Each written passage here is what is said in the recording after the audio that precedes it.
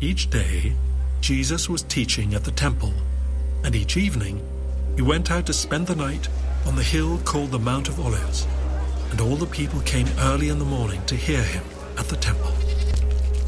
Now the festival of unleavened bread, called the Passover, was approaching, and the chief priests and the teachers of the law were looking for some way to get rid of Jesus, for they were afraid of the people. Then Satan entered Judas, called Iscariot, one of the 12. And Judas went to the chief priests and the officers of the temple guard and discussed with them how he might betray Jesus. They were delighted and agreed to give him money. He consented and watched for an opportunity to hand Jesus over to them when no crowd was present. Then came the day of unleavened bread, on which the Passover lamb had to be sacrificed. Jesus sent Peter and John, saying, "Go and make preparations for us to eat the Passover." "Where do you want us to prepare for it?" they asked. He replied, "As you enter the city, a man carrying a jar of water will meet you. Follow him to the house that he enters and say to the owner of the house, 'The teacher asks, where is the guest room where I may eat the Passover with my disciples?' He will show you a large room upstairs, all furnished. Make preparations there." They left and found things just as Jesus had told them. So they prepared the Passover.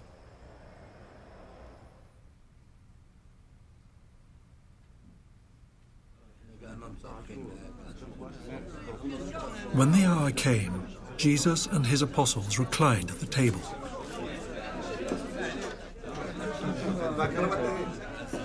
And he said to them, "I have eagerly desired to eat this Passover with you before I suffer. For I tell you, I will not eat it again until it finds fulfillment in the kingdom of God."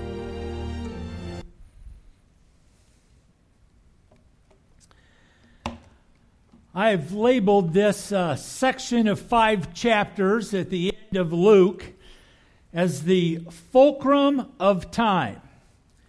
Now, you may remember from high school science that a fulcrum is the balancing point on which a lever pivots. The significance of this week in the life of Jesus, these events, is the pivot on which everything has been looking forward since Genesis chapter 3. And everything from the book of Acts until the end of time looks back to this week. In today's scripture, Jesus observes all the remembrances of Passover, and he repurposes it by adding a superlative event that will be remembered and proclaimed until he comes again. Because today's verses attach the atoning death of Christ as the perfect Lamb of God to the remembrance of Passover lambs that had been sacrificed ever since the Exodus.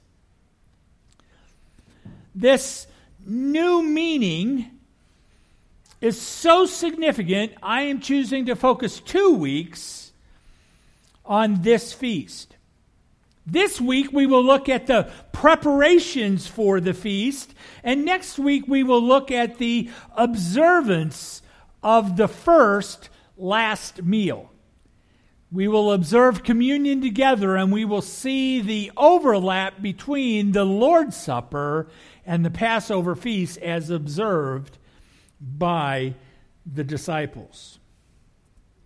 You know, as I consider the ancient world included Greeks and Romans and Jews, as well as many other people groups throughout the region. And just as 2 weeks ago, some observed Columbus Day, while others were observing Indigenous Peoples Day, or in a week from now, some will be celebrating Dress Up and Free Candy Day, while others are praying to saints, others are calling on spirits, and of course all godly people will be remembering the climax of the Reformation. Not that I'm hinting my hand at what I'll be thinking about next Sunday. Luke describes for us a setting where several priorities are at work, just as it would be in our day whenever we come to a holiday. Because I actually see that there are several priorities that are all being pursued at the same time.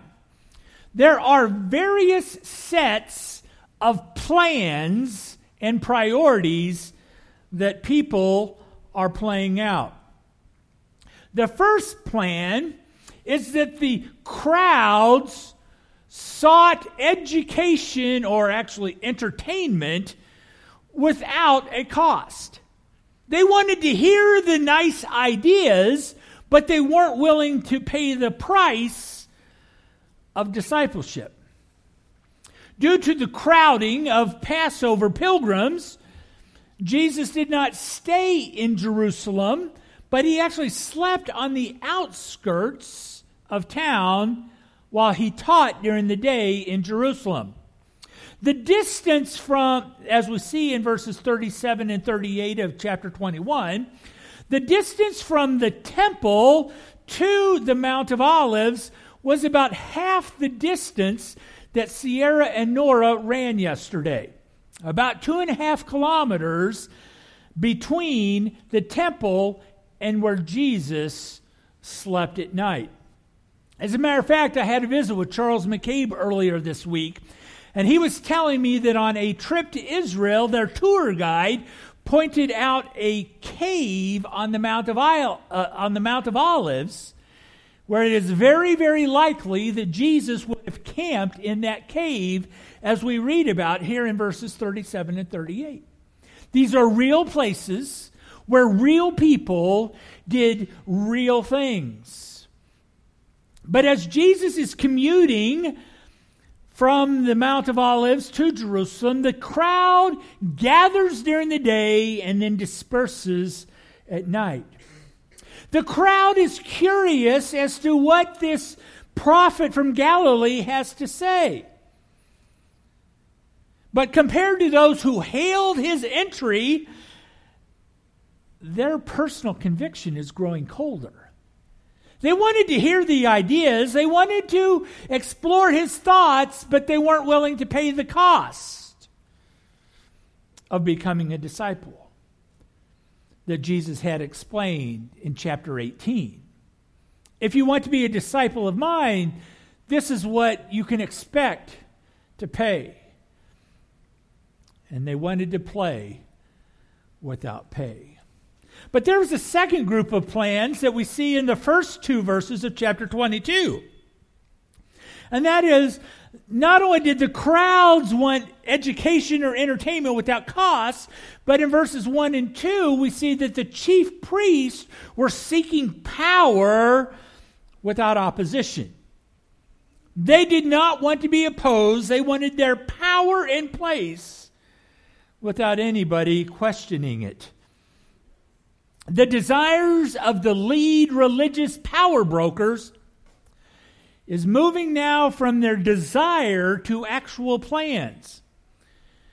Craig Keener writes that the Jewish literature reports that the high priest bullied those who opposed them. Against some popular misconceptions, the Gospels are no more anti-Jewish for their reports of this high-level corruption and abuse than any of the ancient rabbis, the Dead Sea Scrolls. Even the historian Josephus talked about how the priests were bullies because they wanted power unquestioned.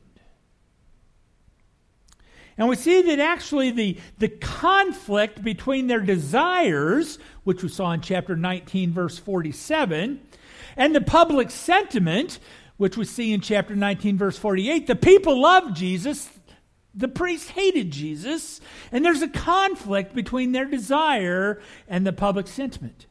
And this conflict had been simmering for days. Each day that Jesus' corner of the temple court fills with people, it's like pressure on the burr under the saddle of the chief priest. But remember, the evil one is not omniscient, but he is observant. So as the evil one, Satan, the enemy of our souls, observes this conflict between the chief priest and Jesus, he sees an opening.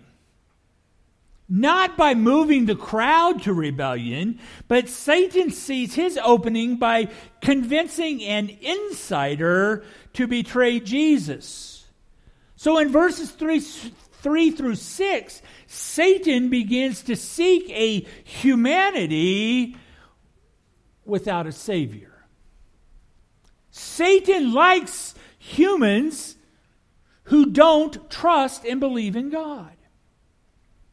Some use verses 3 through 6 here to describe demonic possession of a Christian. Just as Satan entered Judas, that demons can enter into Christians.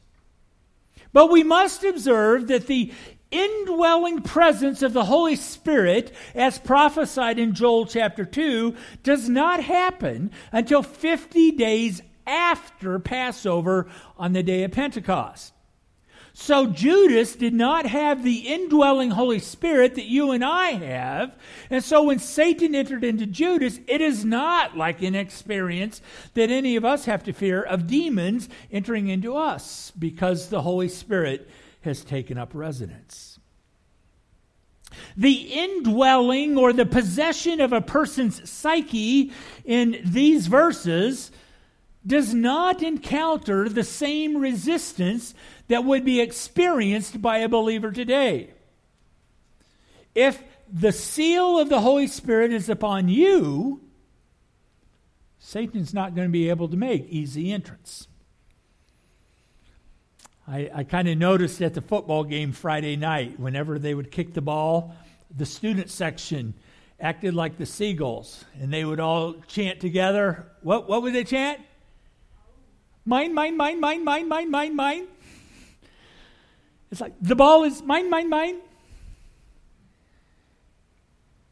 And so if a demon were to try to influence your psyche, we can hear the Holy Spirit saying, mine. Mine, mine, mine, mine, mine, mine. Because we have the indwelling presence of the Holy Spirit that defends against Satan entering as he did Judas in this verses in front of us. Yet even in our experience, several have experienced psychotic breaks in a way that sane reality gives way to the delusions of wrong thinking. You've seen people who had a break with reality. And that's what happens with Judas. He breaks with reality because of satanic influence, and he aligns with the enemies of Christ. There are various responses to the virus that we know as COVID-19. And these various responses reveal that policies are often being driven by power and by pushback more than by science. And the body of data that you choose to emphasize has very little influence on those who desire a different outcome. And I think Judas was in the same point.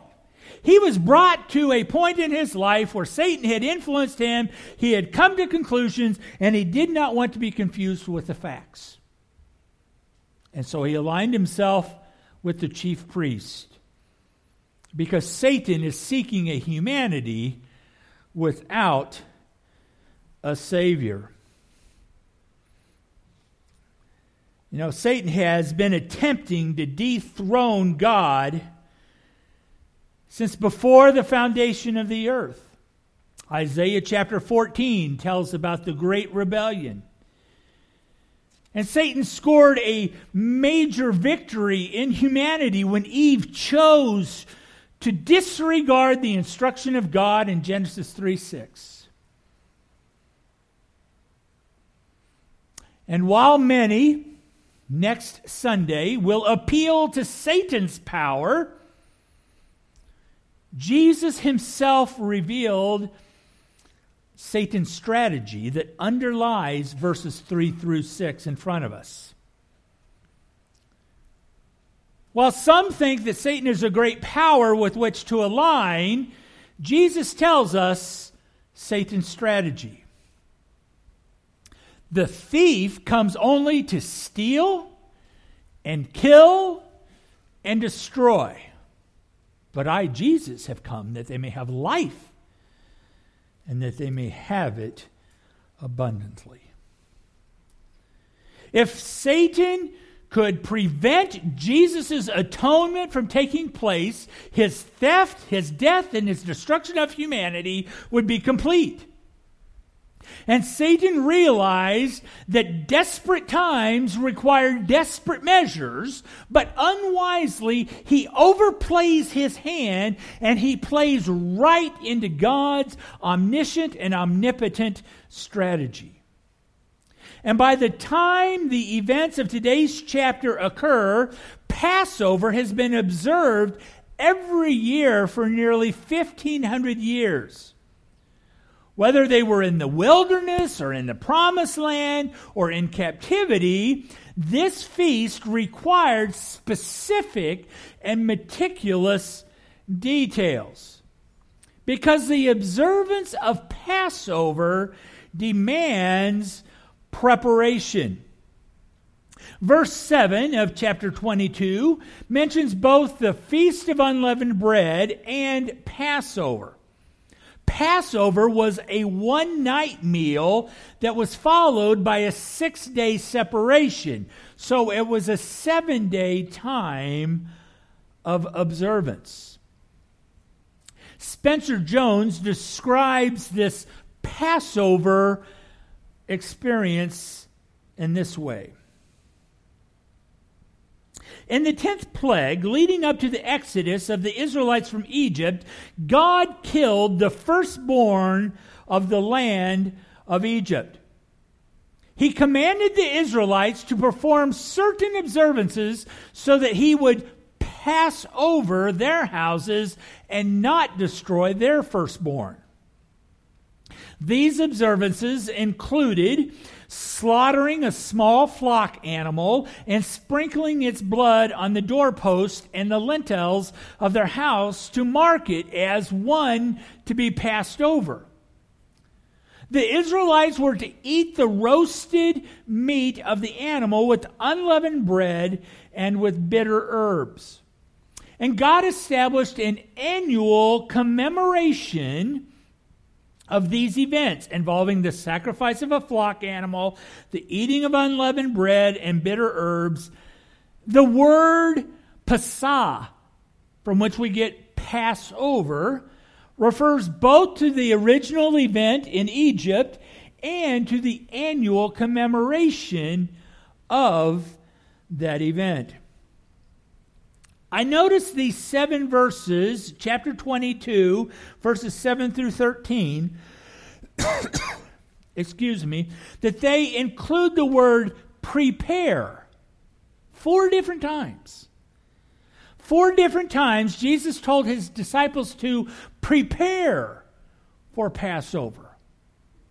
Passover was so significant that it required intentionality and thought and planning and desire. The first thing that they had to do to prepare the room for Passover was to sweep the room so that it would become clean. They cleaned the house, they cleaned the room from any leaven, yeast, baking soda, or any food that was prepared with a leavening agent. Because to consume food prepared with leaven was to be penalized by being cut off from the people of Israel. And it was so serious that to prevent any accidental eating of a cookie that happened to have been made with baking soda, the whole house was swept clean of any leaven, which may be the source of the practice that we get called spring cleaning. In the time of spring, they would sweep all of the leaven out of the house. And just as a Jewish home prepares by removing all these symbols of sin, Christians are to prepare before we observe the Lord's Supper. So I encourage you to give thought between now and next Sunday as we will be observing the Lord's Supper, as we read in 1 Corinthians 11 that tells us, "But let a person examine himself, then so eat of the bread and drink of the cup." Just as the Jewish family would sweep clean the house before Passover, it is wise for us to confess and to clean our lives before feasting at the Lord's table. The room had to be swept clean was the first preparation. The second preparation was that a lamb was to be prepared. Now, scholars debate whether Jesus, as the Lamb of God in John chapter 1, where John said, "Behold the Lamb of God who takes away the sin of the world." Scholars argue as if John realized he was the Passover lamb. But by the time we get to 1 Corinthians chapter 5, verse 7, Paul explicitly looks back to the death of Christ as the sacrificed Passover animal. So by the New Testament, we see the connection between Jesus' death and the Passover lamb. Later on, in verse 15, Jesus will specifically connect his suffering with the Passover meal. Douglas Mangum has summarized the significance of the Passover lamb in this way. He says, typically, there was an unblemished male animal for sacrifice, typically one per family, that was selected on the 10th day of the month. Exodus chapter 12, verses 3 through 5. Exodus 12:6 tells us that animal was sacrificed on the 14th day of the month. What happened with that lamb between day 10 and day 14?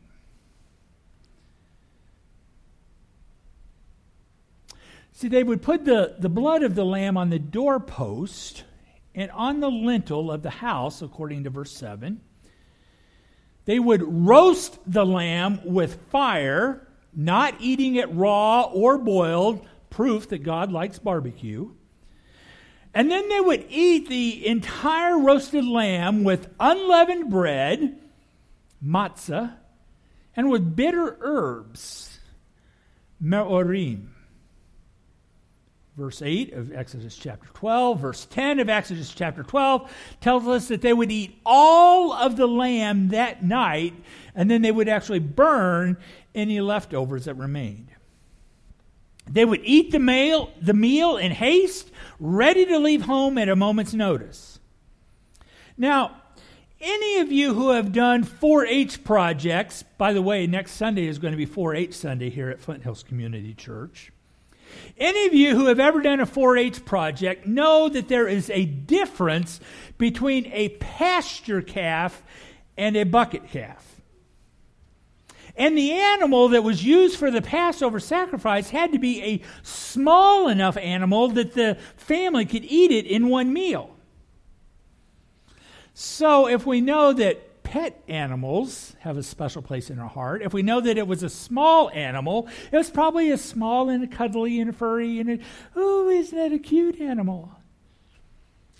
An animal that would have been selected and preserved for 4 days, probably preserved inside the home to protect the animal from getting any blemishes or any scratches or any cuts. And I've found that just 1 day in a home is all that it takes for a small furry animal to get a special place in the heart of the children. So if the animal was selected on the 10th day, stayed in the home for 4 days, and was killed on the 14th day, there were 4 days when the animal was protected and cared for as to not develop any blemishes. And I'm sure the killing of that Paschal lamb prompted some tough family decisions. Because this was a lamb that wasn't just a pasture beast, it was a lamb with which the family had identity. And Jesus is not just a distant God. Jesus came to earth as the Passover lamb with which we can know. And we have an affinity. And we have an affection. And it was this Jesus who was sacrificed for us. Not a distant God, not an anonymous criminal. It was the one who was in our home that we loved. They would clean the house. They would prepare the lamb. And the third preparation is on that 14th day, the blood would be applied. The blood on the lintel and the post was a sign that the people living in this house were trusting in Yahweh for deliverance. And some have pointed out that the application of blood to the top and to the sides resembles very much our Catholic and our Orthodox friends who make the sign of the cross. From the top to redip and to apply the blood on the sides. Each year, the cleaning of the house, the lamb, the blood was used to remind that Yahweh would eventually not just cover over, but do away with the penalty of sin. Each year, Passover says, yes, this is how God did deliver us, and we believe this is how God will deliver us. Because the observance of Passover in the past yields future promises. See, Jesus indicates in verses 14 through 16 that this Passover would be different. Because this is the last Passover that would look to the past and to the future. Because Jesus says in verse 14 that the hour had come. David Powell and Eckhart Schnabel comment, first, the Passover meal represented the historical exodus of the people of Israel during the time of Moses, emphasizing the deliverance from bondage in Egypt by recitation of the Passover liturgy from Exodus chapter 12. But secondly, Passover, as it was observed for 1,500 years, anticipated the messianic deliverance of the last days that the prophets had announced and that Israel continued to hope for, which was expressed in the singing of the Hallel. And our Jewish friends, to this very day, continue to observe Passover in that way. Looking back to Moses, looking forward to a messianic deliverer. But Jesus indicates in these verses there was a change at this Passover. Because this year, the hour had come that they would look back to Moses And after this Passover, the true observance would look back to what God did through Moses, back to what God did in the person of Jesus, and in a way that it proclaims it until he comes again. So it's not just two parts. We see two history looking forward to one future event in this Passover. Verse 15 tells us about the suffering that would be endured. You know, we frequently recall the Passover lamb. We recall the blood or the wine and the unleavened bread when we observe communion. But there was another essential element to the Passover. They ate the lamb with matzah and bitter herbs. The ancient Jews always ate with bitter herbs, and modern Jews actually dip the bitter herbs, the parsley, into salt water as a remembrance of the tears of their people. And as they dip the parsley into the salt water and they taste the tears, Jesus says, Passover speaks of my suffering that is about to happen. Jesus prophesies that there will be a kingdom, but the kingdom cannot begin until the suffering of his blood being spilt and his body being broken. And then verse 16 talks about, but this will be fulfilled. Jesus says, I've longed to have this Passover because I'm not going to eat with you again until I do it in the kingdom. Now, some in other Christian traditions see verse 16 in front of us literally fulfilled with Christ's presence in the Eucharist whenever they take the bread and the wine. Some in Christian tradition see this fulfilled in a spiritual way in the Lord's Supper. When we observe the Lord's Supper in faith, that the Lord's presence is with us. But I believe these understandings, either of a literal or a spiritual presence of the Lord, are inadequate. Because verse 16 does not say that he will be present as the disciples eat. It says he will eat it. And Christ does not consume the bread in either a literal or a spiritual presence in communion. But Revelation chapter 19, verse 9, speaks of a future marriage feast where Jesus will have with his bride the church. It tells us that there will be a time that Jesus will eat the feast with the church. There is a future fulfillment that Revelation 19 speaks of. So today we have seen the plans of the crowd. Entertain me, but don't ask me to pay a price. We've seen the strategy of Satan. He's going to steal, to kill, to destroy if he can take the Savior out of humanity. We've seen the strategy of Judas and the chief priest. But even when we see all of these plans, notice God is still in control. God had a plan before the foundation of the world. He hinted at this plan by starting the annual remembrance and the anticipation of Passover. And Jesus clearly states that this Passover is extra significant because he is about to suffer and inaugurate a new kingdom. The application for us today in this sermon is that when people and powers seem to be controlling the shots, we must remember that God is at work, and we must look for his purpose and his plan in the events that we observe.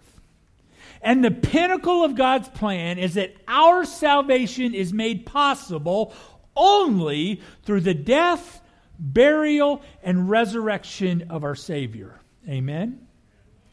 We believe our redemption is not accomplished with the blood of bulls and goats, but only with the precious blood of Jesus that takes away the sin of the world.